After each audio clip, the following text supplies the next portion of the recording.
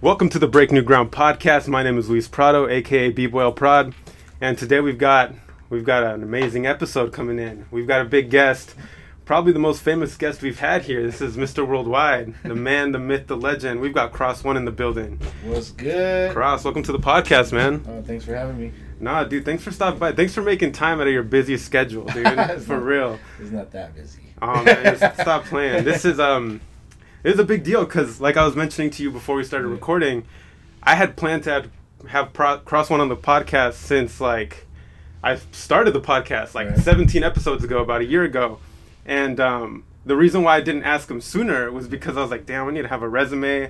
I need to have other guests. I need to build up my credibility. But we're here, episode 17. We got Cros1. This is a big one. All right. So Cros1 is an ambassador for hip hop. He is a DJ. He's a promoter. I mean, what don't you do, dude? You got so many titles under your name. It's kind of crazy. It's hard to when people ask you what you do, right. It's hard to I mean, what do I say? I'm a businessman. Right, yeah. But it's just kind of, I just say hip hop ambassador just because it's that's what I do. That's just my thing, I'm going all over the world and promoting hip hop, and whether it be DJing, whether it be with the clothing, whether it be with the events, so I'm always around it, and that's what it is. I mean, I think you need to start rapping at this point. You just need to add another title under your name. But like I said before, Cros1 he's a big deal. He's carried the breaking scene in many aspects, and he's been a part of some really crazy projects that have furthered the scene. Really? I mean, Freestyle Session off tops has got to be the major one, but you're also a part of UDEF, huh? Yeah, I actually co-founded it. Oh, for real? Yeah. So Steve is the other half? Steve Graham? Yeah, me and him. Interesting. Yeah. Okay. Well, I mean, that's still going on right now? Yep. All right. I'm the president now. Oh. Or chairman. Oh, shoot. President, chairman, yeah. All right. We're going to get into that. But everybody gets the first question. It's always the same, and you're no different. Yeah. So who is Cros1, and how do you describe what you do as a hip-hop ambassador, as an artist? The list goes on. Well, yeah. I mean, my name's Cros1. Born and raised in San Diego. DJ, promoter, mainly, now. Was a b-boy before. I mean, I guess once you're a b-boy, you're always a b-boy. That's true. Good point. I could probably still throw down, but I always get hurt, so it's I gotta curb myself on that one. I used to write graffiti, or I used to write, so yeah. Yeah. Damn, I used to bro, bomb, you've covered bomb all city, got into piecing a little bit, and that's it. Yeah. You've covered 3 of the 4 major hip hop groups, huh? I'm serious. Yeah, I mean, I would love to rap, but I guess hosting is my MC element. Right. And really, I just MC just to keep the flow of the events going. So I was never really one to be try. I was never one to try to be that entertaining MC. The one that makes jokes on the mic. Well, I would make jokes, but I'm just not my thing is to stay on time. Right. That's why I actually did it, is because every time I have an MC, they just kind of ramble on. It's yo, when are we gonna start? And everybody's looking at me yo, what's up? And it's I want to be that dude. It's start. Right, dude. Everybody complains about b-boy time and how b-boys show up late to jams, but then promoters run jams late. Yeah. No, it's a chain reaction, dude. For real. Well, like I said before, Cros1 is someone that I wanted to have on the podcast just because he's carried so much history, and he's contributed to a big part of the reason why breaking is as big as it is today. And there's a lot to unpack there. But you kind of touched on it a little bit. What has the hip-hop journey been like for you? From where you started, I don't know how that came to be, but to where you are now. Well, the way I started is pretty much Jack, my homie, for a Run DMC tape. And just kind of fell in love with everything, you know what I mean? The lyrics. I swear I probably rewound and turned over the tape a million times with Run DMC to the point where I knew all the lyrics to everything. And then from there, it was kind of where do I find stuff like this? Right. So I had an older mentor homie, because I used to do judo when I was a kid. So after I got the Run DMC tape, he seen that I was loving hip hop stuff. So he used to work at Warehouse Records, which is I don't know. This like predates a lot of things like Sam Goody, like Tower Records. Like he used to work at Warehouse Records, which is like the big like mall store for albums and cassette tapes and stuff. So he would always bring me like an album, so I would always have something to play on a record player. So he started with like he kind of like shaped like the way I even know music. Like he brought like hip hop stuff. So it started with like, of course I had Run DMC. Then he went to like the Fat Boys, like all the Roxanne like battles. Like so if you ever watch Roxanne and Shantae the movie, like all those battles, like I was getting those albums as they were coming out. So like it was kind of like a story, like oh they're battling, like what? It's like, you know, like the whole battle culture was like straight from like albums and then like break-in and then, you know what I mean? So it built. So yeah, so like after the Run DMC tape, like not even a couple months later, like I found breaking too. So I started doing breaking like 84, and like quickly like a year and a half after, it was already like dead and gone. Like it like basically came and went, you know what I mean? Yeah. Like, the movies came out, you know, and it was like a big culture. Like I mean, it was huge, man. Like I could only compare it to like, you know how big the Jabberwockies got? Yeah. Like that was like a blip of what breaking actually was back in the day. Damn. So like every kid in America like used to break. So if I'm assuming that like if you're like in your 20s now, like your parents used to break, you know, or they knew about breaking, or they had a friend that used to break. Yeah. So like that's how big it was. You know what I mean? Like it was in the like Olympics like opening show in '84. Like it was at the presidential inauguration. Like it was huge. Like it was everywhere. You know what I mean? Then it just came and went. It just died out like it that. It just kind of like died out. Like this kind of like the commercialism of it. Right. They blew it up. Like they're selling like cardboard and freaking Kmart's and like, you know what I mean? Like yeah. And then it just Kmart. It kind of went, you know. And then yeah, from there like all my homies, like most of them like became like gangbangers, and then like because I grew up in Paradise Hills, so like a lot of them turned gangbangers, and then like a small percentage like turned into writers. Interesting. So doing like, you know, like tagging and stuff. Right. So wait, you're from Paradise Hills? Yeah. Dude, I'm from Paradise Hills. Oh, It's crazy. Yeah. Yeah, I lived right behind the post office on Rio Drive. Oh. Like, the house right behind it, that was my house. Damn, I lived down like Altaview. Right. Around that area. Yeah. Yeah, I went to Paradise Hills Elementary, and then I went to Bell for a little bit. Damn. So. You avoided Morse? Yep. Because I moved to Spring Valley in 10th grade. Okay. So in 9th grade, I was going to Bell, but I was wrestling at Morse. I was the starter at Morse in my 9th grade year, so like. And the wrestler too? Yeah, I was a wrestler. wrestler. You got a long ass resume, bro. Yeah. That's why I know so many people. Like I know people in like all different realms, you know what I mean? Like yeah. So like so in between like writing and breaking, like there was a couple year gap there, so I was doing sports. Like I was doing judo. I got a black belt in judo. I was like a couple time national champion there. I played baseball. I was like an all-star in baseball. Damn. I wanted to play football, but moms wouldn't let me. I was hella small anyway. And then and then going to high school, I started wrestling. And then I was like 4 years varsity for wrestling. I mean, I was always like top 2. Damn. So you got like a long list. You've done a lot of stuff, which is crazy because like a lot of people don't diversify like that. Yeah, I mean, and it was crazy because all those things kind of tie back into breaking. So like, wrestling, wrestling and judo, you know how they have the tournament bracket system. Yeah. So like, and seeding for wrestling. Right. So like, that's true. So I wrestled in high school and in college. Like, so I went to college at Palomar.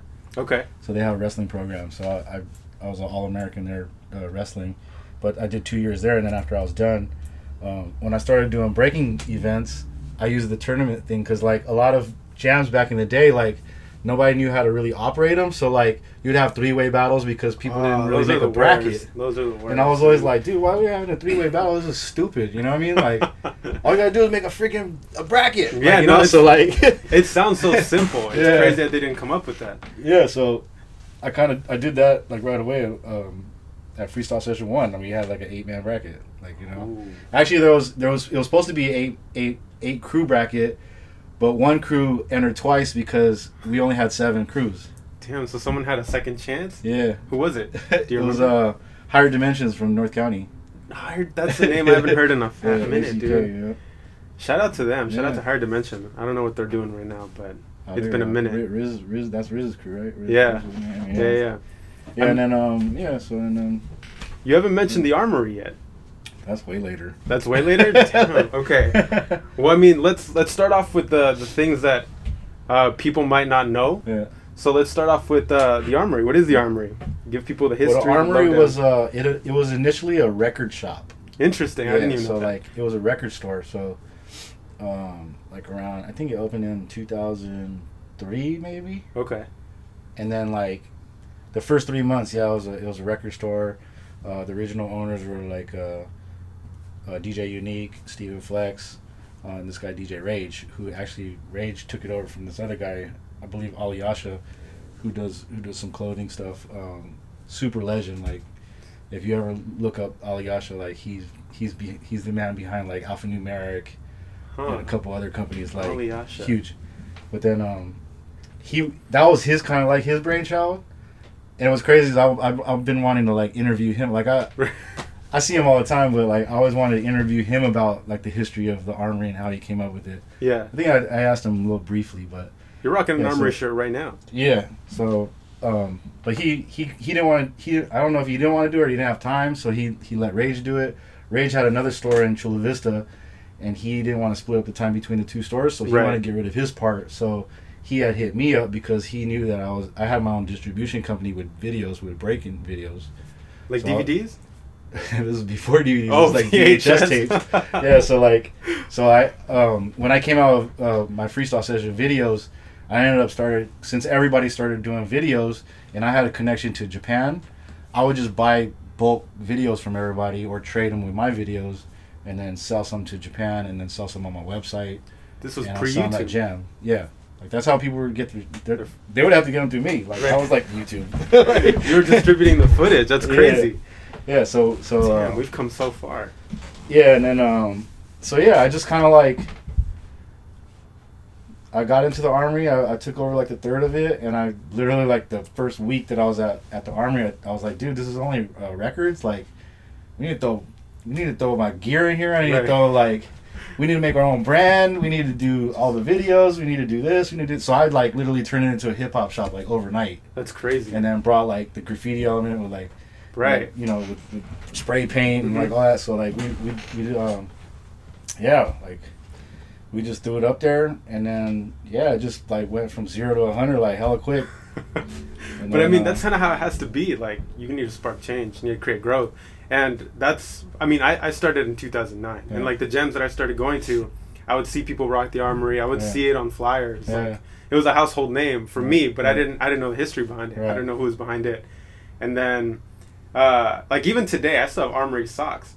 I got the black Armory socks. Oh, really? Yeah. Oh. And actually, like, it's a big deal, bro. Like, I think people that came up in around the 2000s, they would know more, and they would recognize that name a lot more. Yeah. But like we were talking before we started recording, like there's a lot of brands that kind of like picked up, and then over time they just like fused out, you know. Well the thing is kind of like with the brand Armory, like when I had initially came out with it, like I had homies all around the world. So I had my homie John Jay, who was in Korea. I had my guy Machan in Japan, who did Top Nation. And then I had homies like UK Championship, Hooch in London. Yeah. And cats in Europe. So like all the people that were buying videos, I was selling an Armory. And then also like all my homies that had anchors with their events, I made them like all distributors. So like they were like getting heavy into like distributing it.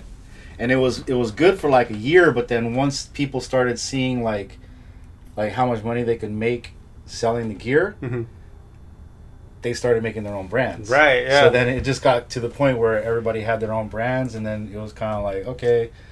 It's just like parties out here is like, you know, if everybody just came together and did a party or a b-boy event, they would be big. Right. But instead, everybody's doing like... trying to compete with each other. You know, like you said, there's a freaking jam up in North County tomorrow, and then we're doing a fucking cookout like right down the street. So like...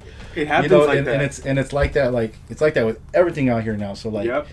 I always tell people, like, for freestyle session, even for jams, like, I'm not even competing with other jams, or I'm not even competing with hip-hop shit. I'm just competing for people's time. Right, like, it's true. People could just sit at home and watch TV or they could go up on the internet. They can watch a live stream. People were on their phones all day. Like, right. You know what I mean? So, like, you're competing for people's time and attention. Like, so, like, people's attention spans are real short. So, like, to keep people at, like, a 8 to 10 hour jam, like, that's, like, impossible. Like, it's crazy because people refer to, like, November, October time as freestyle session season. So everybody wants to throw events around freestyle session. Yeah. No one wants to compete with it because you just can't. You really can't.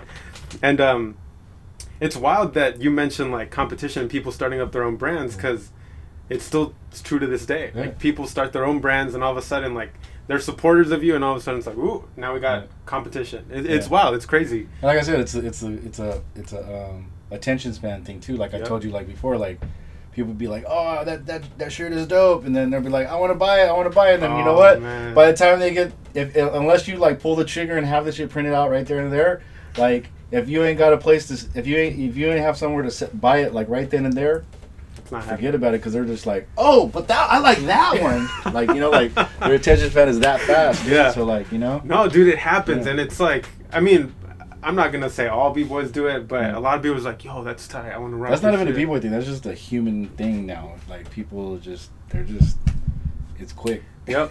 it happens. You got to capture that moment. It's there and it's unless you have your product right here ready and they got their money out, it's not happening. But okay, so that was the Armory. Yeah. So what came after the Armory for you?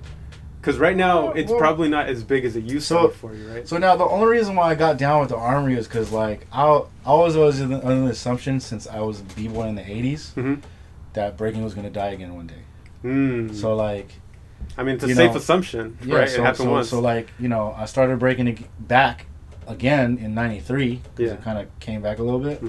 Nothing near like the 80s, right? So like, I think the resurgence was more of a thing where it was like we took control of ourselves. So like, it was more like, you know, well, not really. There was outsiders like throwing events, you know, and then it got to the point where then, you know, B-Boy Summits came, Radiotrons came, which are all events by B-Boys, right? For the hip hop cats, you know. So like, it was like for us, by us, like straight FUBU shit, you know, like so it was kind of like I come from that generation, so it was kind of like, oh, okay, so we could do our own shit, you know, like whereas before it was like you kind of assume like some outside cat with some money or you know some sponsor puts everything together for you, you know what I mean? Like, because even back in the day, like during B-Boy Summit, we got sponsored by a company called Street Smart, who also sponsored Air Force Crew.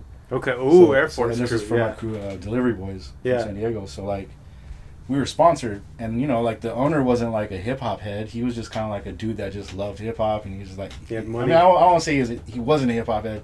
He like was just really into like street culture. Yeah. And he just like rubbed elbows with b-boys, and then you know, he just kind of fell into it, and then so he started sponsoring like b-boys, and then I got to travel to Japan, breaking, you know. And then I was already half Japanese. I'm half Japanese, so like I already know Japanese. I would go to Japan all the time anyway.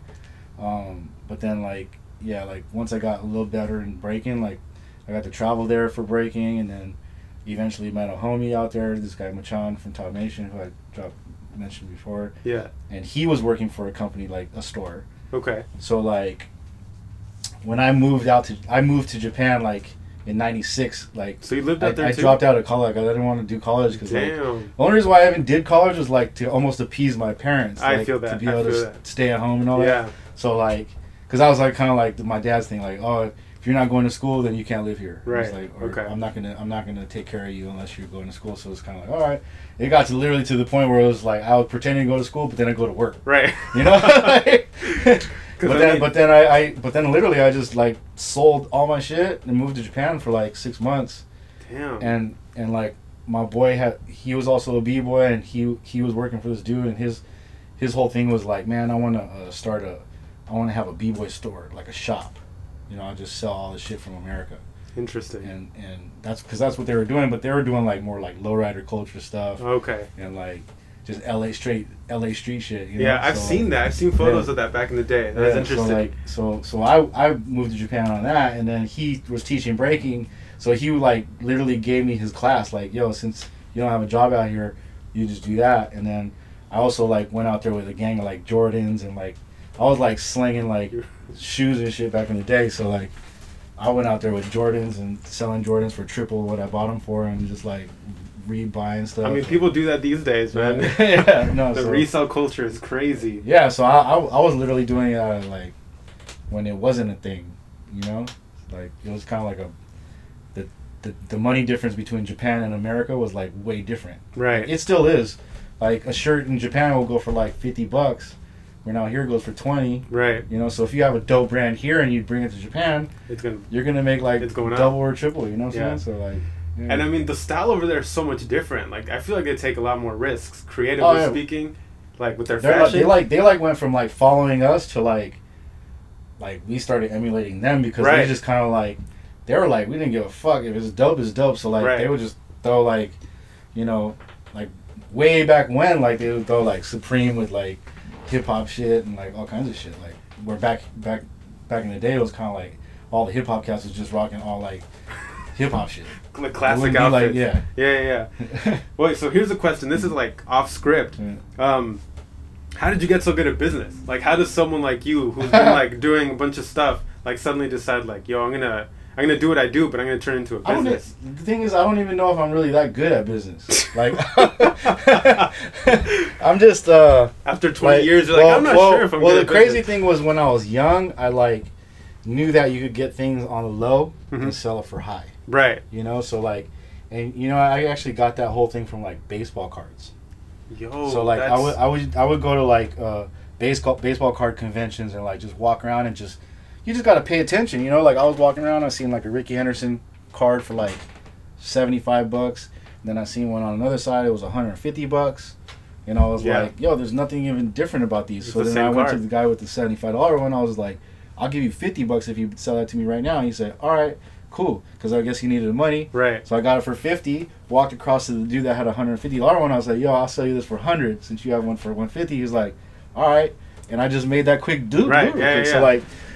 So like, for me, like everything's like that. It's like there's a price that you could get it for. So like really like it sucks going shopping for me, like because I'm always like, "Oh, you get that for cheaper." I'm like right on my phone. I'm looking like. For shoes, like I'm on StockX, like it just kind of ruined shopping for me, like kind of in a way. But I mean, it's business. Yeah, and that's like the principle of it, right? So, and not everybody can do that. Not everybody has. Well, a lot of people don't pay attention. Right, that's true. They just take things for what it is. Even if I like don't pay attention for a little bit, I'll go in my car and run out of gas, and then I have to go get gas at the fucking $4.50 spot. Yeah. Like that happened to me the other day. I was right downtown, and I was like, oh man, I only have like 5 miles left on my car. Damn, you're running it so low. I was like, where's the freaking gas station? I was like, all right. I seen one. It was like $4.25, and then the next block it was like $4.15. I was like, cool, I got here. I filled up my tank, and then 2 blocks down, it was one for like $3.25. I was like, I just got. Bro, that happens. Like that's why people go to Costco. Yeah, because Costco gas is cheap, so they'll go out of their way. But then it's like out of your way, and like you it makes no sense. Line. I feel it. So.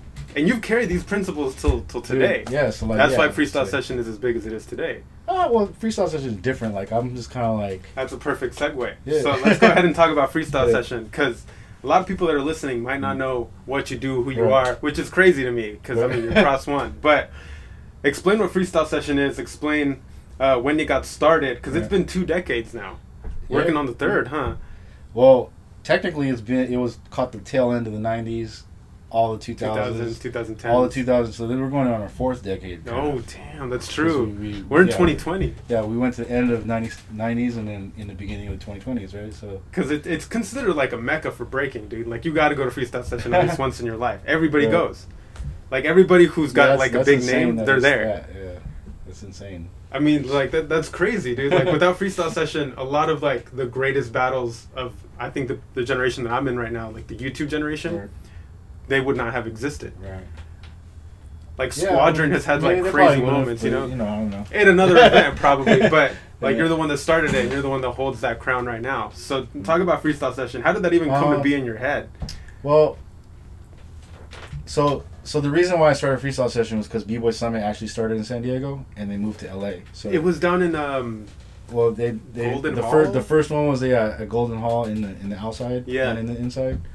because there used to be this thing called the 432F show, which is kind of like, I don't know if you know about Magic or ASR show or like all the clothing conventions. No, that was so 432F was kind of like street art and like just streetwear and like the beginnings of it all. Like, okay, way before what it is. Just now. imagine like brands like Tribal and Top to Bottom were bigger than like Echo or things like that. Like so like Echo is a name I have not heard. Yeah, Echo got huge when like it was like they were fanning out on like artists from San Diego, right? So like, but anyway, yeah, they kind of like did it in conjunction with like I don't know if they did it in conjunction, but they did it at the same time. So like that's why if you see early B-Boy Summit videos, like I've seen it. There's like it's mad huge. like hip hop cats, like because they're all there. A lot of them were there for the show, and they were there for both because it was just like they're both at the same place. So it was huge in San Diego, and then they just bounced to LA because they both moved to LA. It was like Easy Rock in Asia. And then so like literally like at practice, it used to pop off at the L Street Boys and Girls Club in Chula Vista, and then like Boys and Girls Club. That's where we used to practice every like Wednesday or Thursday, and then like it got to the point where like nobody was coming to practice. So I was like, all right, the only time people practice is when there's a jam. So I'm just gonna do a jam because I helped somebody do an event. There was an event called Secret Wars back in the day. Secret Wars. Yeah, so like that's a cool ass name. so the last one that they did, or the last one before Freestyle Session, I actually entered, and then I also participated in the monetary aspect of the event. So like, damn, you're one of those promoters. Because I kind of like learned that way. Like that was my first event that I participated in. So like, I made like half the money from the door, and then I made a third of the money of the prize because we won. And then like I was like, yo, you can actually make money doing this. I was like, shit, I'm gonna throw my own event then. So I started. I used to practice with, like Ivan. Up in Long Beach. Ivan, dude, yeah. Like we literally would just go to like the street and just bust, like. Damn. And like I told him, I was like, yo, I want to throw an event. He's like, yo, I got you.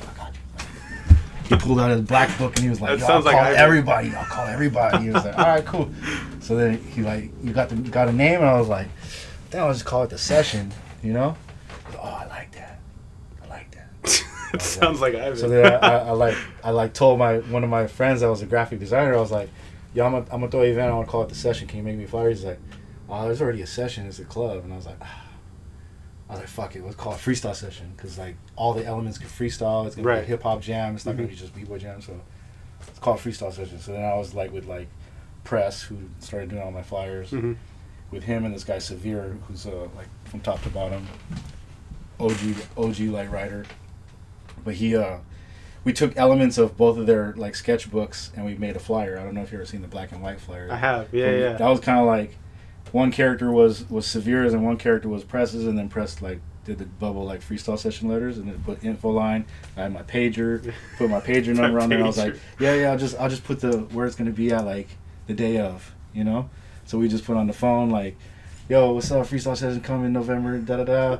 Just call back on the day before, and we'll let you know where it's gonna be at, and boom, and then I got L Street Boys and Girls Club where we practiced. I did it there, but like that's where the first one was at. Yeah, so leading up to it, like mad people were practicing. Yeah.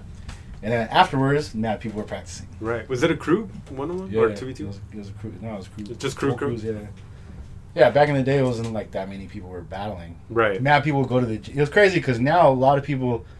Like, not too many people go to the jam, but, like, literally everybody's a participant. Right. Like, back in the day, it was, like, mad people would go, and then only, like, a little portion would be, like, actually battling, Yeah. So I started... I actually did the first 4 at L Street Boys and Girls Club. Damn. It wasn't until 5, the 2-year anniversary, that I ventured out to L.A. and did it there. And that was because 4, like, was during spring break. Yeah. And I felt kind of dissed from, like, the San Diego community because...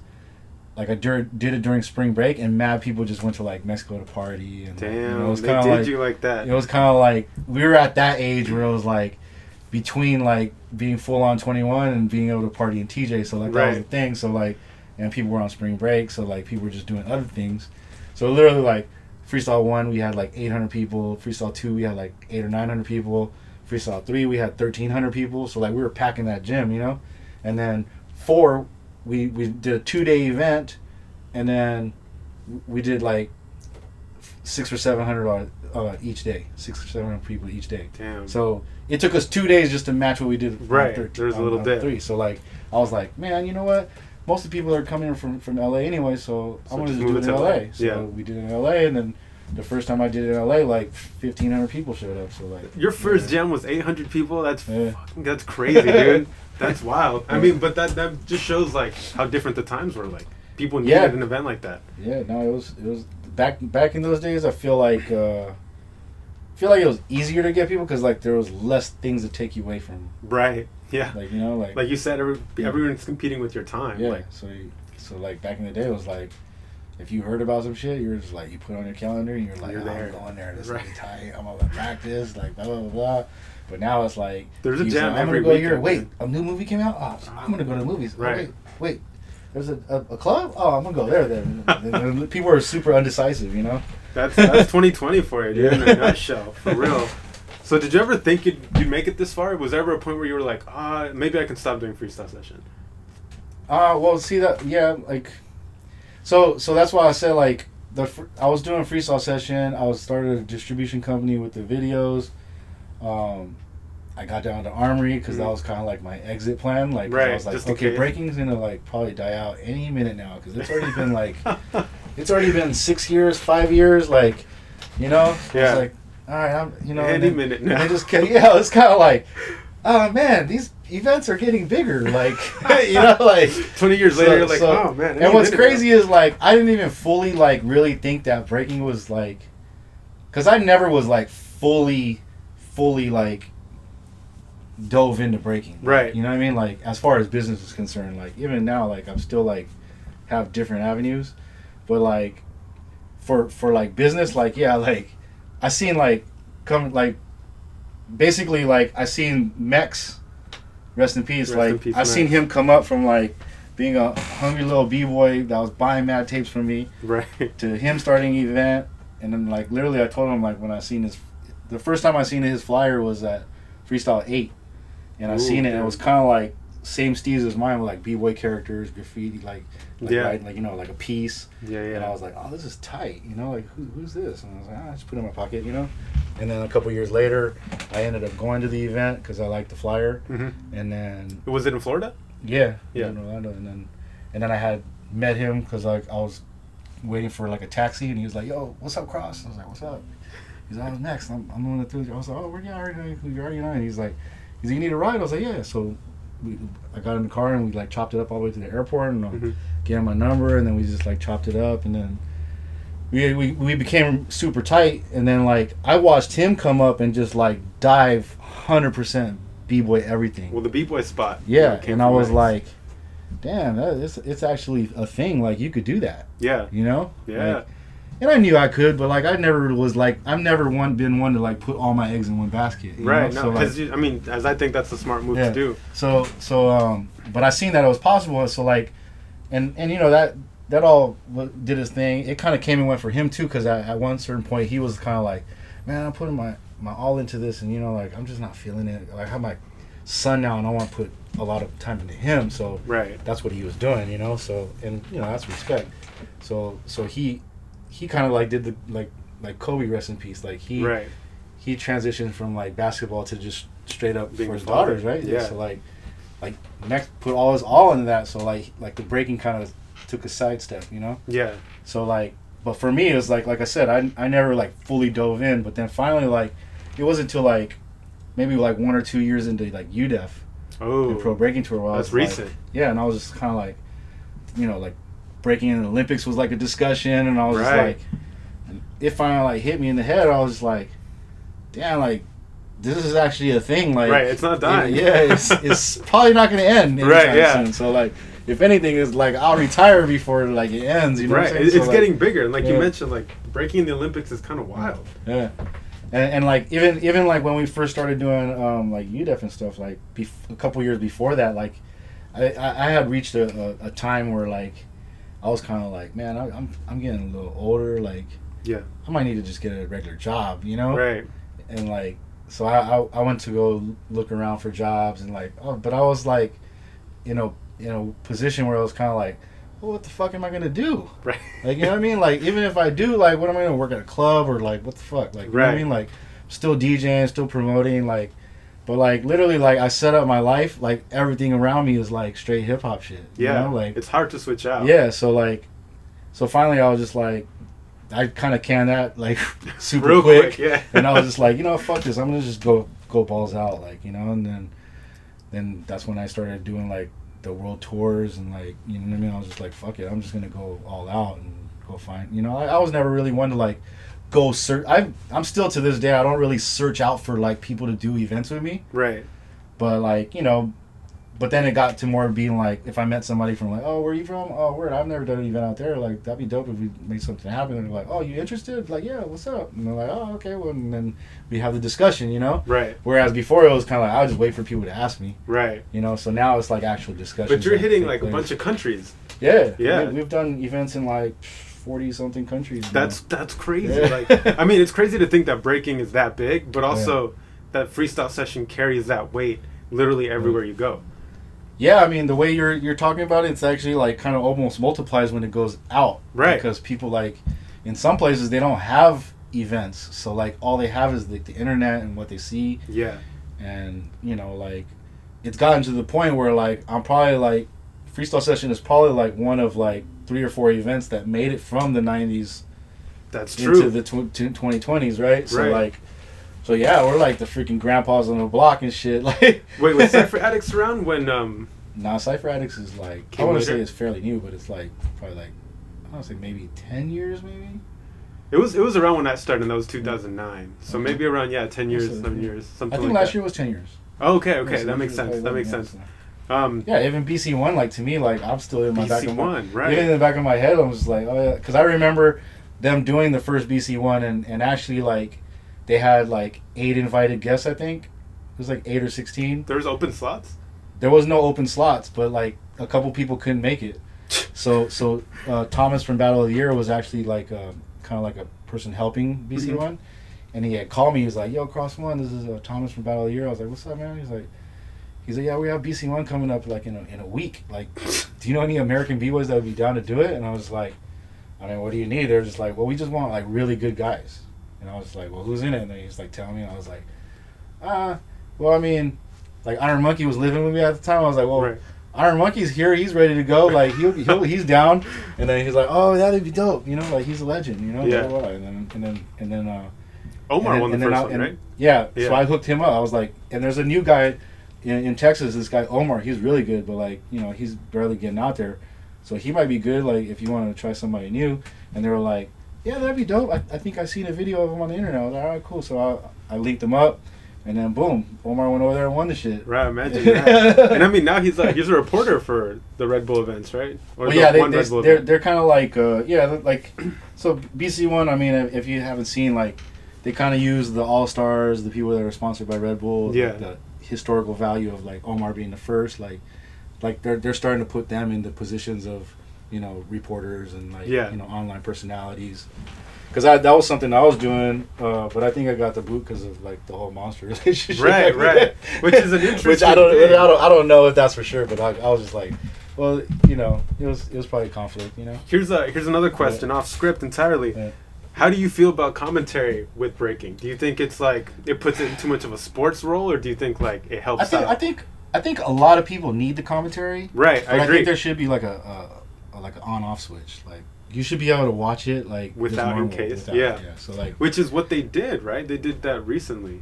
Well, actually, for Freestyle Session, we just didn't do commentary because we were just like, it cost us a bunch of money that we didn't have. And, right. And I was just like, you know, let's test it out with no commentary. Let's see how he does, you know. So I mean, it worked out pretty good because it's like, it was kind of like you just sat in the same position watching the battles, like you were there. So yeah. And the commentary was like Ivan hyping up the crowd, or me telling you who's going to be next or whatever. So, you know, I like the commentary. I mean, the only thing I didn't like about it when I was doing it for Red Bull is that they were just always in my ear, like, "Yo, hurry up!" Like, you know, like, right. All right, we're about to start the battle, so you gotta shut up. Like, I was like, oh, no, shut up. So it got to the point where it was like I was just doing the one-liners about like the hashtags. Who's up next? You know, like quick tidbits. Like, that's so funny. And people were like, "You should do this and you should do that." I was like, "Bro, you ain't doing none of that." Right. You know, like, you don't have time to do that. Like, okay, this puts it into very good, like, this is a good segue, because people are so quick to talk online and give their opinion, but nobody knows all the hard work and, like, what's actually going on behind the scenes. Yeah, I mean, like, so that puts you in a weird spot, right? Yeah, a lot of people are telling me ideas that they have. Right. Not knowing that we've already had these ideas for like 10 or 15 years and we've already tried it and it didn't work. Right. So, like, you know, that's the only thing that I have that I don't like is that, it's like giving us opinions we're not asking. Dude, yeah. and that's the internet, right? That's like everybody has the opportunity to give feedback even if it's not good. Well, they're just like throwing up comments. Yeah, dude. Like, man. I mean, at least make a little bit of sense, or like at least think about it a little bit, or... I mean, it's funny because, you know, you get your hater comments, you get all your, like, where's Little Zoo? When does Little Zoo battle comments? And, like... Little Zoo's not even here. He's in Japan this weekend. Like, he's not even in the bracket. You could have seen that before this. It's funny, but that's kind of where things are trending. Do you think there's going to be commentary for the Olympics? Oh, yeah, for sure. Oh, there has to be. There has to be, it's going to be like 99% people, like 99.9% people never watch breaking in their life watching, like, battles happen, you know? Right. But it's still, I think it's still in the air, so, like, we don't even find out if it's for real a thing, like, till the summer, I think, after the Olympics. I mean, you're for sure going to have to be involved with that, dude. Right? If I am, I am. If I'm not, I mean, I am by default. Right. Because, like, breaking is my thing, so, like, you know, like, that's what I tell people. Because I feel like a lot of, like, when we were talking about older B-boys and, like, the trend of, like, being angry. Right, it's dude. like, you know, everybody's like, oh, I'm not involved, they didn't invite me, but it's like, dude, like, you don't have to make money you don't have to get invited to jams. Like, jams happen so for people to go. Right, yeah, exactly. You know? And it's not that they want to take your money, but it does cost money to do. So, like, jams are an open invitation. Like, you don't need to get invited. Anybody can come. And like, back in the day when I was young, like, we would drive for, like, 12 hours to go to the Bay and go to a jam, you know? We'd pay gas, ram everybody into a hotel room, pay the cover. We'd fly to, like, Miami for Pro-Am, pay the cover. Like, you know what I mean? Like, it's up to you to, like, figure out how you're going to make it. You know what I mean? Like, so, like, for me, like, going to jams, like, I started, like, slinging, like, headspin beanies. Ooh, like, yeah. And then when I started doing events, I started doing the videos and the DVDs and then the clothes. And, like, I found ways to, like, make a commerce out of it. You know what I mean? So, like, and then, you know, like, B-boys could do, like, classes, or they could learn to DJ, or, you know, like, there's so many ways to do things, you know what I mean? Like, now, like, even, like, now you could do, like, freaking, I don't know, you could, even, like, what I was telling you, like, even, like, the doing Shipped or, like, Postmates or whatever, like, you could do that nationwide if you're on an app. Exactly. So, like, you can literally live in San Diego and do it in New York. You know, there's so many ways to make money, right? Yeah, so like there's no excuse. I feel like, and that, I mean, oh, dude, there's so many things. But okay, first of all, we're coming back to this idea that you do a lot, but Freestyle Session is like the big player in your life. What is your favorite thing to do? I mean, you do so much. Like, is your favorite thing to DJ? Is your favorite thing to host jams? My favorite thing, really, I mean, the things that I like really enjoy is like traveling, and I like going to places I've never been to. So, like, I imagine there's very few places you haven't been to at this point. I mean, yeah, but like the last couple of years, like once or twice a year, I'll go somewhere new. You know what I mean? Mm-hmm. So, like, that's kind of been my thing. Like, I want to do some stuff like in new places, or, you know, and of course I like going to places that I just enjoy going to. Right. You know, and of course I have to hit the places that I know always do well. Right. You know, that's true. Those help facilitate being able to go to places that I've never been to. Right. That's my business. Yeah. So yeah, I mean, I like, you know, I just like chilling and just doing normal shit. I mean, like you do people. it. Like, it's dope because, like, what I like to do is, like, I like to go to jams and see people that I know and, like, travel around and have fun. So it's like you get all that when you go to, like, dope jams. Right. Like, and it's crazy because you pop up at the most random jams. Like, I remember there was this jam, I think hosted by Latin Soul. Uh-huh. I think it was called Back to Breaks. Right. And you just popped in there and I was like, oh, damn, what is Cros1 doing here? It's crazy. I live here. That's what. Right. And then you were also at one of the breakdown events, the SDSU Stateside Breaks. Yeah. There was one that it was Costo and Lancer. Yeah, it was Lancer and Dino. Yeah. That exhibition was a big one. I recorded it. It was on my phone. I don't know. It might be still on my phone. That was a good one, and that happened super spontaneously. Yeah. And okay, so now we're covering all the bases here, but we're coming around to UDEF, which has been like a hot topic recently. There's been a lot of stupid controversy, in my opinion, because I feel like there's people trying to take away something that's really good for the scene. And where does that put you? Because you're someone that, now you're president of UDEF, and a lot of people have misconceptions on what's going on. Well, I think there's always been a misconception with UDEF and Pro Breaking Tour on what we're actually trying to do. Right. Only because breakers are mad defensive always. Like oh yeah, the shit that happened in the 80s, they seen big corporations come in, business people or whatever come into the scene and thrash it. They'll fucking literally like blow it up and then ram it to the ground. Right.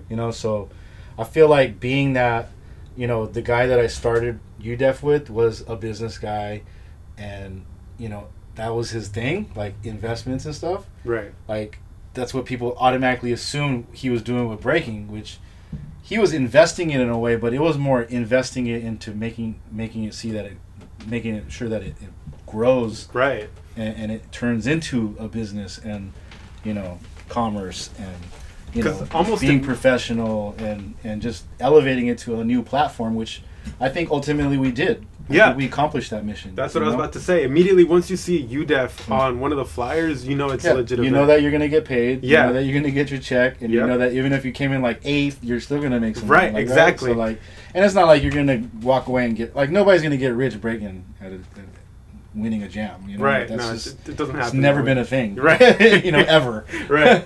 So but even then, there's ridiculous prize pools. No, there is sometimes, and that's crazy. And I feel like that's the fruits of not only our labor, like my labor, like back in the day when I first started doing bigger b-boy events, bigger prizes. Yeah. Because I feel like when I first did my first $10,000 jam, I don't think anybody ever did a $10,000 prize pool. Which is still even to this day in 2020, that sounds still wild, out, dude. Yeah. So I did that because I had money coming in from the videos. So I was just like, we don't have no sponsors, but you know what? I'm gonna sponsor myself. You gotta put yourself on. My whole business plan back in the day was, as long as I break even at the jam, I know I'll make money with the videos, and then I can put that back into the next jam. Right. So that's kind of how it goes. That's a cycle. And then that came and went because YouTube came along, and then I never really got into YouTube, so luckily I got to partner up with Stance. Right. So and even before that it was Strife. Strife so TV. I had a good friendship with Daniel from Stance. So Daniel Zoo. So when he was like, I'm gonna start my own thing, I was like, dude, I'm with you. Yeah. So I started. I helped him out a lot, and he actually gave me a little bit of ownership with Stance. Oh, that's cool. It's more of a thing. I guess.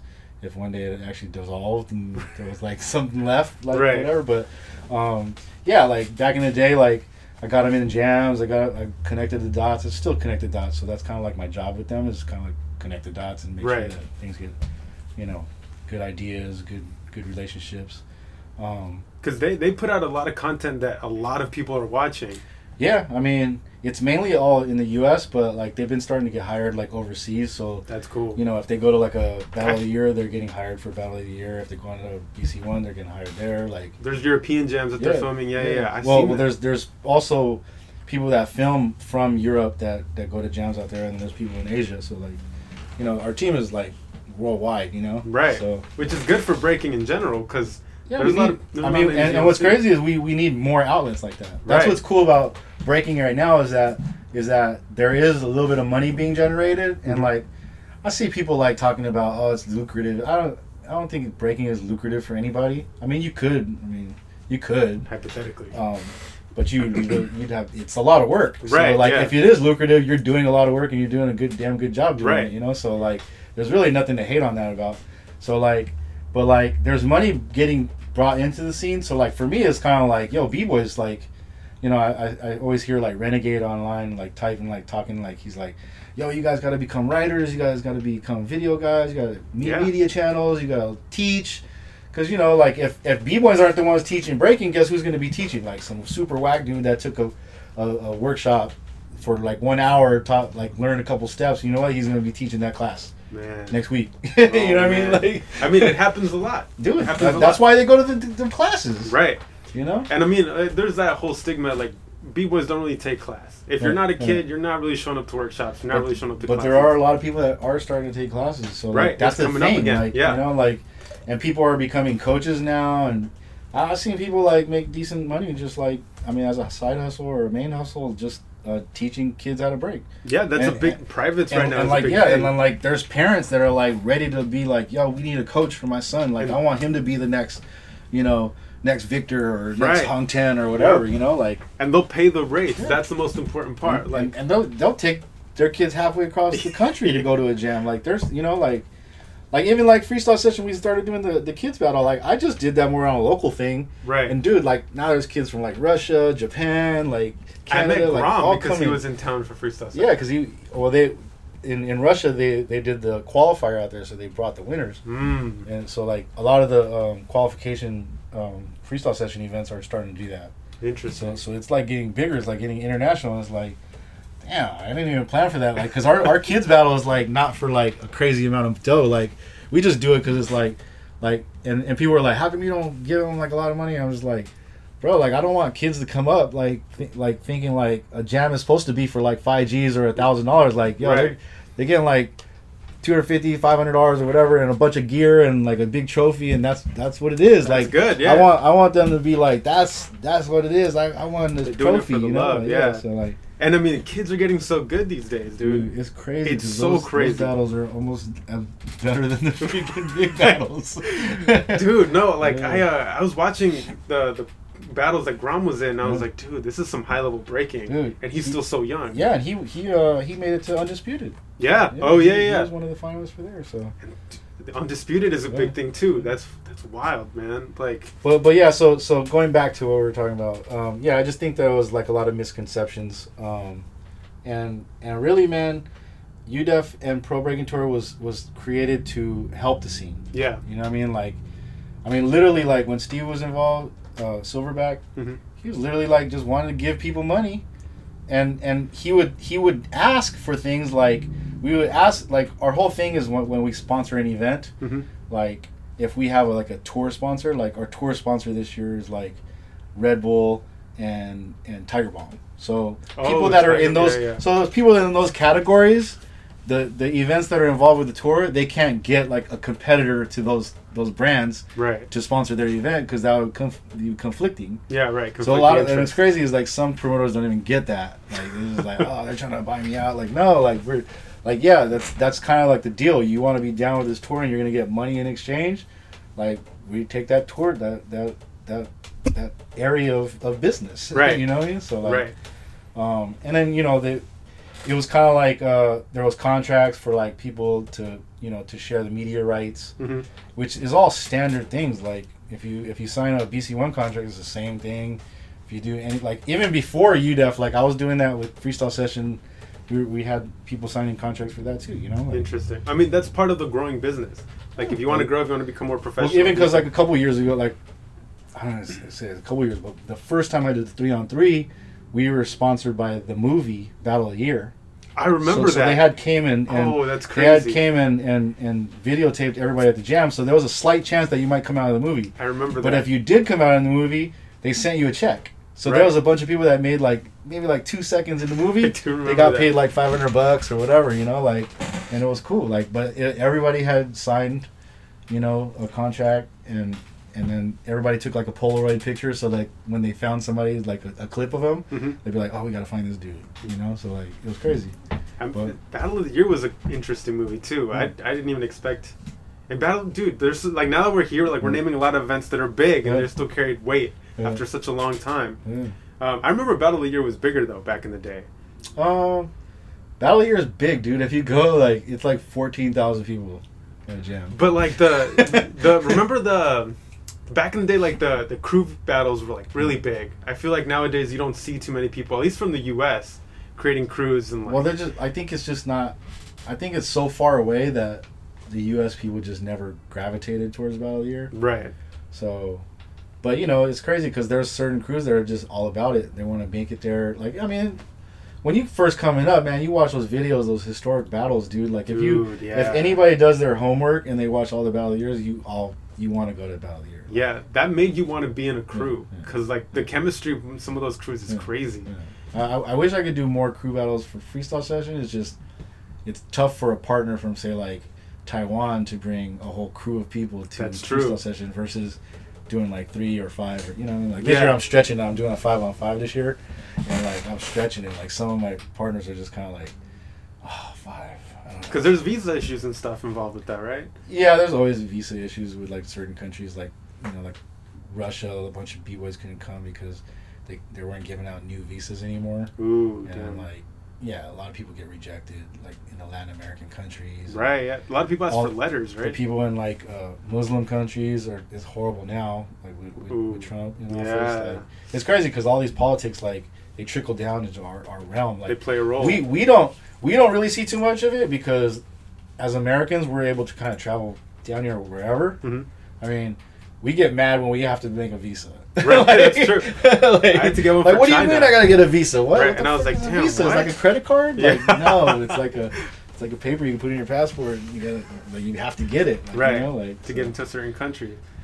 But I mean, that's kind of the way of the world now. Politics is a big deal, especially with the way things are in the States. Yeah. Like, it doesn't get easier like that. But it's a cool thing that we have like UDEF and the tour, because like we use that to invite people, and you know like freestyle sessions, like we have a 22-year history now, so like I'm able to put that in my letters, and like right. So when they go to the embassies and they see that this event, they do a little bit of research, they see that it's the real deal, like oh it's a real thing, like right. There's so a lot of times. I mean, I think we have a pretty good ratio of people that got their visas versus not getting them. You know what I mean? Right. So, and I mean, right now, like it's only going to get bigger, especially with the Olympics and all that. So, freestyle sessions. Yeah, no, huge, it's an exciting time. You know what I mean? Like, and I know that it's not like the same as before. Right. But you know, that's like everything. Yeah. Like, you know what I'm saying? Like, the movies aren't freaking $10 anymore. Right, no. You know what I'm saying? Hell like, no. I wish. I remember when we used to be mad that they were $10. Right. But now, like, dude, like, yeah. Popcorn by itself is like $10, bro. It's like, so, it's nuts. So when I hear people complaining about water or whatever, like, dude, like, you go to McDonald's, you're dropping 10 on a freaking Happy Meal nowadays. Right. Like, it's crazy. Like, inflation's kicking in fast. Oh, man. You know? Like, so there was a lot of memes online about this past freestyle session in the carpet. Oh, yeah. Oh, man, dude. Yeah, that was a brand new venue. So, like... Which is crazy, because Cros1 is a big deal. I really didn't know what... I didn't really know what to expect, dude. And right. Like, so, like... Yeah, like, so much shit happened, like... Our floor didn't like unwrinkle, so we had to come with a different floor. Like the actual floor that we used, the one that everybody was memeing about. Yeah. That was actually supposed to be cypher flooring. Interesting. And then we have last year's floor. But the person that that packed it up, they rolled it all jacked up, so like there was lumps in it. So like we literally left it in the sun to try to like iron out. Yeah. And it wouldn't iron out. Damn. And I asked the dude like I asked one of the dudes, like our guys, like, yo, you got to make sure that floor is right. You know what I mean? Like, because it was up in LA, so I wasn't really able to go up there to check. Yeah. And then like, I thought it was gonna happen because usually you could just leave it out in the sun and it just flattens out. But I don't know if it just wasn't hot enough or what. But like, it didn't flatten out, so we ended up having to use the floor that we bought, and the floor that we bought wasn't like the best freaking floor. Yeah. And then like.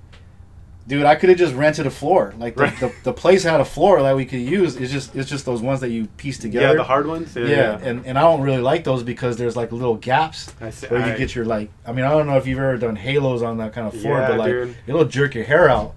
And apparently, like some people don't know that, so like they think they know everything. You know what I mean? Right. So like, but I'm like, yo, like I get like nightmares about floors like that. I was like, dude, I ain't gonna get my hair. You know, I'm not even breaking on it. But like, people were like, "Why did you get that floor?" I was like, "Dude, those floors suck." But like, that floor would have been head and shoulders better. No, those floors are trash. Yeah, so like, but we could have also did that and then put the floor over it, and then it would have been fine. But I mean, I learned something new. It's crazy because it was 22 years. That was the first time that ever happened to me. Right. And like, but I could just honestly say it'll never happen again. So, right. I mean. You live and learn. You can't prepare for everything. I could have just said fuck it and just did everything on stage, but then that was been a whole nother mess that people would have been talking shit about. I mean, like, you can't appeal to everybody, man. You're damned if you do, damned if you don't. Right, so exactly. So my whole thing was like, dude, My whole thing was like I was watching all the battles and I was just making sure that it wasn't hampering anybody's performance. Right. And it didn't. That's true. So that's all my whole thing was like, dude, like people were like talking shit like, oh, it's fucking wavy right there. I was like, I know it's wavy. I don't like it either. So like we were trying to back people up, but then people like smash in and it just made it worse. And I was like, dude, just leave it, man. Like people aren't tripping or nothing. Like if I had seen somebody tripping, I would have just been like, all right, we're redoing this whole thing. Like, right. Which we had tried, but it just didn't work, man. It was like such a headache, man. Man, B-boys are the first to complain, bro. For real. It's cool. It's you know, it's just. I mean, I put myself out there. Like you live and learn. It's crazy because I got this nice ass venue, which costs double any other venue like that I could. So Quan is a big deal. People are sleeping. It's hella expensive. That. Like a lot of people that just went to just be like at the jam, they told me like, oh, it's one of the best ones because like there was drinks, you could gamble, like. And what's crazy is that there was drinks, and then people got like pissy drunk. Right. And then somebody got in a fight. A lot of people are talking about that last. And that's fight. crazy because that was like the first time we've had a fight in like probably like 15 years or hella long. Like, never had really like a serious fight, you know. Like, right. That so, people were like, you know, oh, they shut down Crash Bandicoot. Da da da da. I'm like, man, you could be worrying about so many other things. It's cool. All right, so so break it down for us right here. Is there a freestyle session version that stands out as your favorite? 5 was like one of my favorites, and then what's crazy is like, 5 was the first one in LA, like, right? That was like one of my favorites. So I have a few, man. 5, and then 7. 7 was the one at the Alexander Hotel with like Style Elements and like Ground Zero and right, yeah. Ground Zero and Skill Methods teamed up, and then like and then the year after when we did at the Queen Mary, we were like California and Massive Monkeys. Interesting. Yeah, and then the 10-year anniversary was like crazy because like freaking 130 crews entered, like full crews. And like then full ass 5v5 crews. And it was crazy because that was supposed to actually be my last jam. I was like, dude, I'm retiring. Really, the 10th one? Yeah. I mean, but that jam was so dope that it was crazy. It was because that we initially were supposed to get a different venue, and like last minute since we had Slick Rick, so Slick Rick had just got out of jail like a couple months earlier, or earlier that year, and the owner of the venue, he caught wind of that. He was like, nah, you guys aren't having a rapper that was in jail. Like. He was just totally like anti. You know, didn't even know that Slick Rick was like a pioneering rapper. You know, right. So we ended up moving it to where do we have it that year? We had a big ass at the super popular. I'm drawing a blank right now, but you got 22 years to remember. It's like one of the illest venues in Hollywood on Hollywood Boulevard, but and it's crazy because we were the last show there, and then the first show there when they remodeled was Jay-Z. Oh shit! Yeah, so, damn. Okay. Yeah. So, is there any that stands out as your least favorite? My least favorite. It's crazy because one of the best ones on the Queen Mary was actually one of my least favorite because we almost got shut down by the police. Damn. So it was actually supposed to be in the Spruce Goose Dome, and they actually like told us we couldn't use it because the city owned half of the dome. Interesting. But then they don't own the Queen Mary. So Queen Mary owns half of the Spruce Goose Dome with the city, and then they own Queen Mary. So we lucked out, and there wasn't anything going on at the Queen Mary at the time. So we literally that day we had to move everything within a few hours to the boat.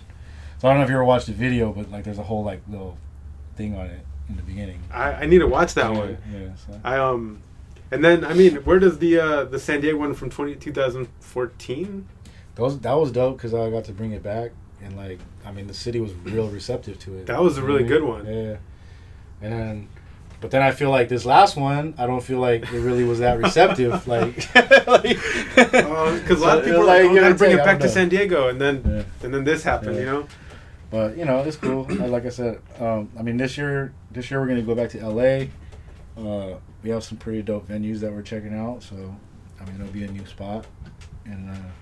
Yeah.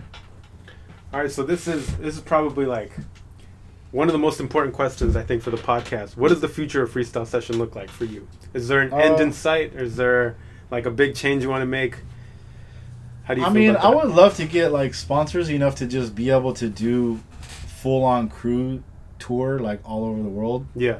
And fly everybody out to the finals out here, right, and do like a crazy big prize that would actually be healthy enough of a prize to where like a 10-man crew all be paid like a dope amount. Right, right. So like, I would like to get to that point. You know what I mean? Like, if not, then even if we could do it as a 3-on-3 or a 5-on-5, I'm cool with that too. I want to get back to some hip hop shit. I want to be able to like get like new artists. I want to be able to get a big enough crowd and be able to charge enough to where we could get like a dope artist. It's just we don't generate enough income to like be able to get dope artists. You know? Right. Yeah. Dope artists are just expensive. So are dope DJs. Yep. You know what I mean? Like, everyone's got and their price. luckily I have relationships where I could get like some people for a lot less than normal. Right. You know, so we've been able to facilitate like having like crazy pioneers and dope talent. You had still, Taboo like, at the last one. Huh? You had Taboo at the last one. Yeah, and he did it on the strength. He was like, "Yo, for you, I got you." Damn, like, that's I tight. mean, my partner is like the manager of the Black Eyed Peas. Right. But like, so like, yeah, and that just goes along the line of just just aligning yourself with a lot of key people. People that could movers and shakers, people that could do shit. Right. Yeah. Get shit done. It's a rare breed these days. I think to find people like that, but it's Well, important. I think a lot of people just want to do everything on their own, which I feel like hip hop has always been something where it's like a community driven thing. So it's like you want everybody to play their part, Right. And if your part is just to participate in the jam and go be there, then don't be the outcast and be mad that you weren't invited or something. Like, right. Just go, man. Like you're more than welcome. Yeah, it's like, open to everybody. Yeah. That's the point of a jam. It's there, bringing man. people like, together. Like, dude, like I've gotten like most of my overseas gigs from being overseas and being at a jam and not working. And they're connecting. Just like, what? Cros1's here? Like, yo, we need to connect. Like, I want to bring you to my jam. Like, I do a jam too. I was inspired by your jam, and I was like, right, oh, word, like, let's make something happen. You've inspired hella jams, probably. I mean, I hope. Bro, you inspired me to start doing jams. Because, like, I was one of those B-boys back in the day. I was like, dude, like, this jam sucks. Like, it's running late. And I was like, you know what? I'll do my own jam. Right, yeah. That's how it started. Like, man, what if I just threw my own jam? And then I realized, like, it's a struggle. That's how it starts, though. And then you realize that all that shit that people were talking about, like, oh, promoters are just making money. Like, you're like, nah, not I at lost all. money on my shit. Right, no.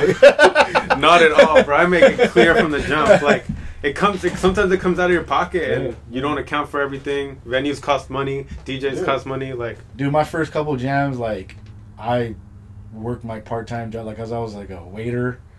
I just saved money, threw it aside, and saved all year to be able to do the jam. Yup. And if I made my money back, it was a win because like all that money is saved up, I got to keep it. Right. And I was good. Like breaking even was like oh, that's a big deal, good, bro. Like, honestly, a lot of people don't understand that, but it's hard to break even at jams because sometimes you don't understand like if the turnout is going to be good, like if there's going to be other jams that day. Just imagine like most of the jams that we sponsor via like the tour, we're sponsoring them, and that money is helping them just break even.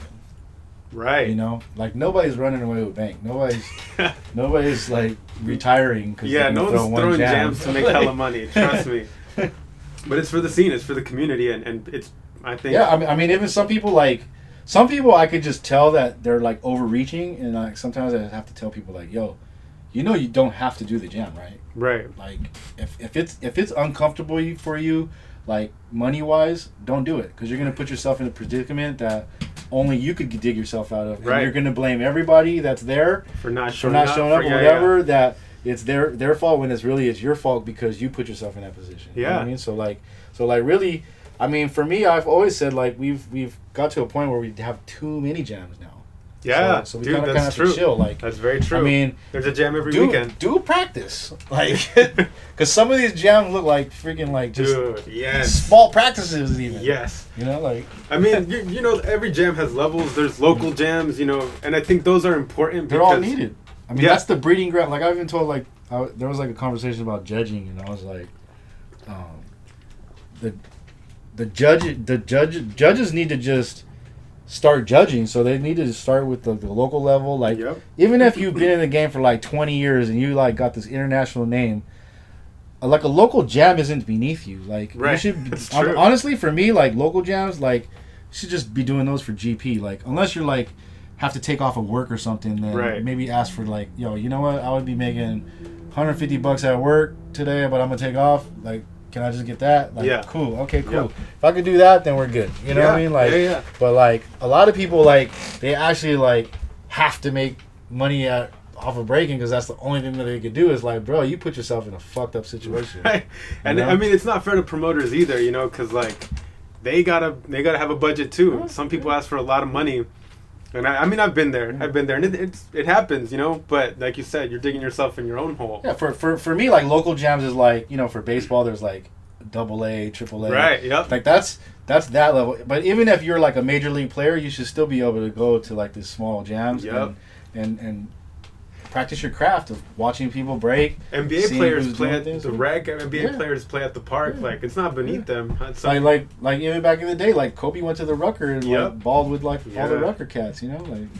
So. No. You make a good point, and hopefully, like people out there get the right idea about jams, and you know, it's not just the cost financially, but it takes a lot of time and energy. There's like some jams I feel like you can tell that they're put together super last minute, but there's some jams that like people think about for a long time and they put like care into that. Well, you could tell, like, I mean, I could tell a lot, like almost like 75% of the time I could just look at the flyer and be like, okay, yeah, they put a little bit of time into it. Right. You know? Right.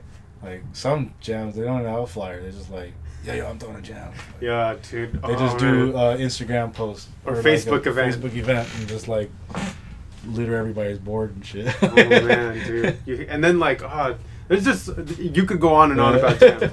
But just so we can like start bringing it back and start closing up. You're someone that's had a lot of experience. You're someone that's been carrying the scene for a while, and you've contributed to a lot of important projects. So for someone that's in the scene now and that's looking to become someone that starts something new or someone that brings something new to the table, what would be one piece of advice that you could give them? Whether they want to start a new jam, a brand, you know, a media outlet. I think people need to reach out to like the older generation and people that are doing it now, and like learning straight from the source. Right. You know, I mean, there's nothing wrong with just doing it on your own, but like, you could really bypass a lot of bullshit. Like, like if I've seen people like kind of crash and burn because they kind of wanted to do everything on their own instead of just like asking somebody like me or asking somebody else that's been doing stuff, you know what I mean? Right. Because they're just like refuse to like get any kind of like mentoring or anything like. Yep, anti-establishment. Like, you know, and I've seen some people like, you know, they'll give somebody a little bit of piece of information and then they're just like, oh yeah, I was their teacher. Like, no, it's like, I mean, I always stay away from people like that. But like, you know, like, you know, I feel like people just need to like help each other out. Like, I feel like before you actually become a promoter, you should help a promoter. You should see the inner workings of a jam, see what it is before you actually do it. Like for me, like I said, I've helped my friend do an event, and I seen the inner workings. And I was like, dude, I could do this. You know? Yeah, and honestly, the person that I helped, they helped me doing my jams. You know, so like it's a network. Kind of like I said, it's a community thing, and like. And the more people you work with, the more your circle gets bigger, and the more people that actually come to your event eventually. Right. Like you know. So it never hurts to know people, and I think you made a good point. Like a lot of people just want to start out and just go without having a good strong foundation to keep them up. We live in a generation like we're literally like anybody is within like a Twitter like post. That's or, like, true. Email. I reached out to you through Instagram. Yeah. And it was just like that. And you know, some people. There's a lot of people that are real bad at it. Like they won't answer, but like fuck it, you know. At least you tried. You know what I mean? Right? Like, yeah. It's always good to, like, shooting your shot never hurts. Or even being at a jam. I mean, there's mad people like always at a jam, just you know, busting and you like cipher with cats, and then afterwards be like, yo, that was dope. Yeah, you just go up to them and talk to them. You know, yeah. It just takes. I mean, dude, we're all in it for the same reasons. Right. Like, like there's already that commonality with anybody at a jam. Like you're at a jam because you like breaking or you like hip hop. Yep. So like that's always been like the easiest networking thing. You know, I mean, face to face is timeless, dude. Yeah. Like how I at Freestyle Session 3, I invited Storm, and Storm had never been to the West Coast, and like I had met him in Japan, and like dude, I was fanning out. Like internally, I was just like, fuck, it's fucking Storm, dude. Like, you know, but it's like I just went up to him, I was like, yo, thank you, like you inspired me back in the day, and like he's like, oh, where are you from? I'm like, I'm from San Diego. Oh, you know, Easy Rock. I'm like, yeah, that's the homie, you know, blah, blah, blah. And then we're just, like, chopped it up. Yeah, that's how it Exchanged phone numbers, and, like, I called him, and I was like, yo, you want to come to San Diego? He's like, oh, man, I would love it. And I'm like, all right. He came, stayed at my house, brought his wife at the time. Damn. Mom's fed him sushi, and like he was loving it. You know what I mean? Like, and we've been friends to this day. You know what I mean? Like, but that's what it's about, man. Like creating connections. That's what hip hop is about. Even if being able to, like, dude, back in the day, like my first time in New York, like we went out there and we just like. We didn't even know where we were going to stay. We were just like, dude, we'll find somebody on to some stay last at. minute shit. And guess who we stayed with? We stayed with, like, KML. And, Damn. like, and then we built with him. And, like, he, like, let us stay at his crib. And, like, you know what I mean? Like, dude, it's all just taking a leap of faith and just being able to just, like, you know, start. You got to say something. Look, closed mouths don't get fed, you know? Like, you got to say your piece, like, you know? I mean, shooting your shot never hurts, honestly. Basically. And I think very few people are, like, assholes enough to be like, no, I don't want to, like, talk to you or anything. Yeah, I mean, I've seen some people do that. Damn. But, yeah, it's few and far between. No. And I think if anybody can take anything away, it's just, like, you know, get started, but start with a strong foundation and connect, bro. Like, don't be an outlier. You said it before. All right, so as we close up here, I always like to give people the opportunity to plug anything that's going on. You're Cros1, man. You probably got a lot of shit to plug. Too much shit. So no, go ahead and let people know where they can find you, what you got coming up. Yeah, I mean, social media at IAMCROS1.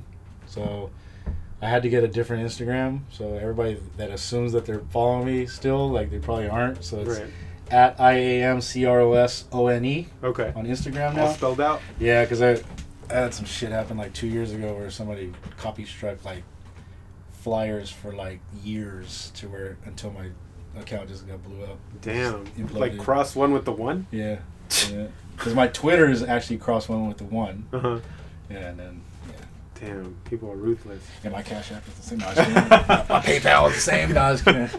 But yeah, Facebook, you know, I mean, my government, you could you could find me Cros1. It's everywhere. It's hard to not find Cros1. Freestylesession.com is my my online store. It's crazy because like I've been doing an online store for like 20 years, but people still like they don't really put two and two together. They don't know. That's like the first rule of the internet. Everything's got a website. Yeah, I mean, I tell people like, dude, like it's so easy. The internet is so easy to navigate. You have a question, you literally just type the question into Google and you can find out what it is. You know seconds, what I mean? Like, 30 seconds. Or even like an event, freestylesession.com. Boom, you got all the info. Right? No, dude, people. Oh man, they want things handed to them for sure. But yeah, I mean, I DJ around town. I have a First Friday. Actually, tonight is Bar Pink. First Saturdays. First Saturdays at El Dorado. We do Wu-Tang and West Coast Wednesdays at El Dorado. And then once in a blue moon, I'll DJ at Booty Basement at Whistle Stop. Oh, yeah. And then I'll DJ out once in a while. And then and then I've been invited out to Booty Basement a few times. Never been. You recommend line it? is crazy. It's line like down the street. I heard. You recommend it? Yeah, that shit's cracking. All right, well, it's been going on for like 15 years. Right? Yeah. I mean, I turned 21 3 years ago, but then like people have been telling me like Booty Basement's the place to go. It's crazy because it's not even that big. It fits maybe 120 people. Right. But it's always like 120 people packed, in there. Yeah. And probably 120 people outside. Right. Trying to get in. Yeah. All right, so everybody listen to the podcast. This was Cros1, episode 17. Yeah, thanks for having me. He dropped knowledge. He dropped history. Man, don't sleep on this one. It's crazy because like it's called knowledge now. It's like, but it's like just life, man. Like that's why I say like when you see somebody that you feel like you could ask, you want a question asked, just ask the question. You know what I mean? Like I know for me, like I tell people all the time, like I'm like an open book. Just ask me. Yeah. I've made mad mistakes, and I don't want other people making the same mistakes as me. So, yeah, if there's something to be had, I'll let you know. You know what I mean? Like, like straight up. Just ask. You're literally cutting you a bunch of work. Yeah. All right, y'all. Thanks for listening to the podcast. Yeah. Tune into the next one. We're gonna have another special guest. We're gonna have Root. He's coming on the podcast as well. All right, y'all. You know where to find Cros1. You know where to find us at BreakNG. And see you in the next one. Peace.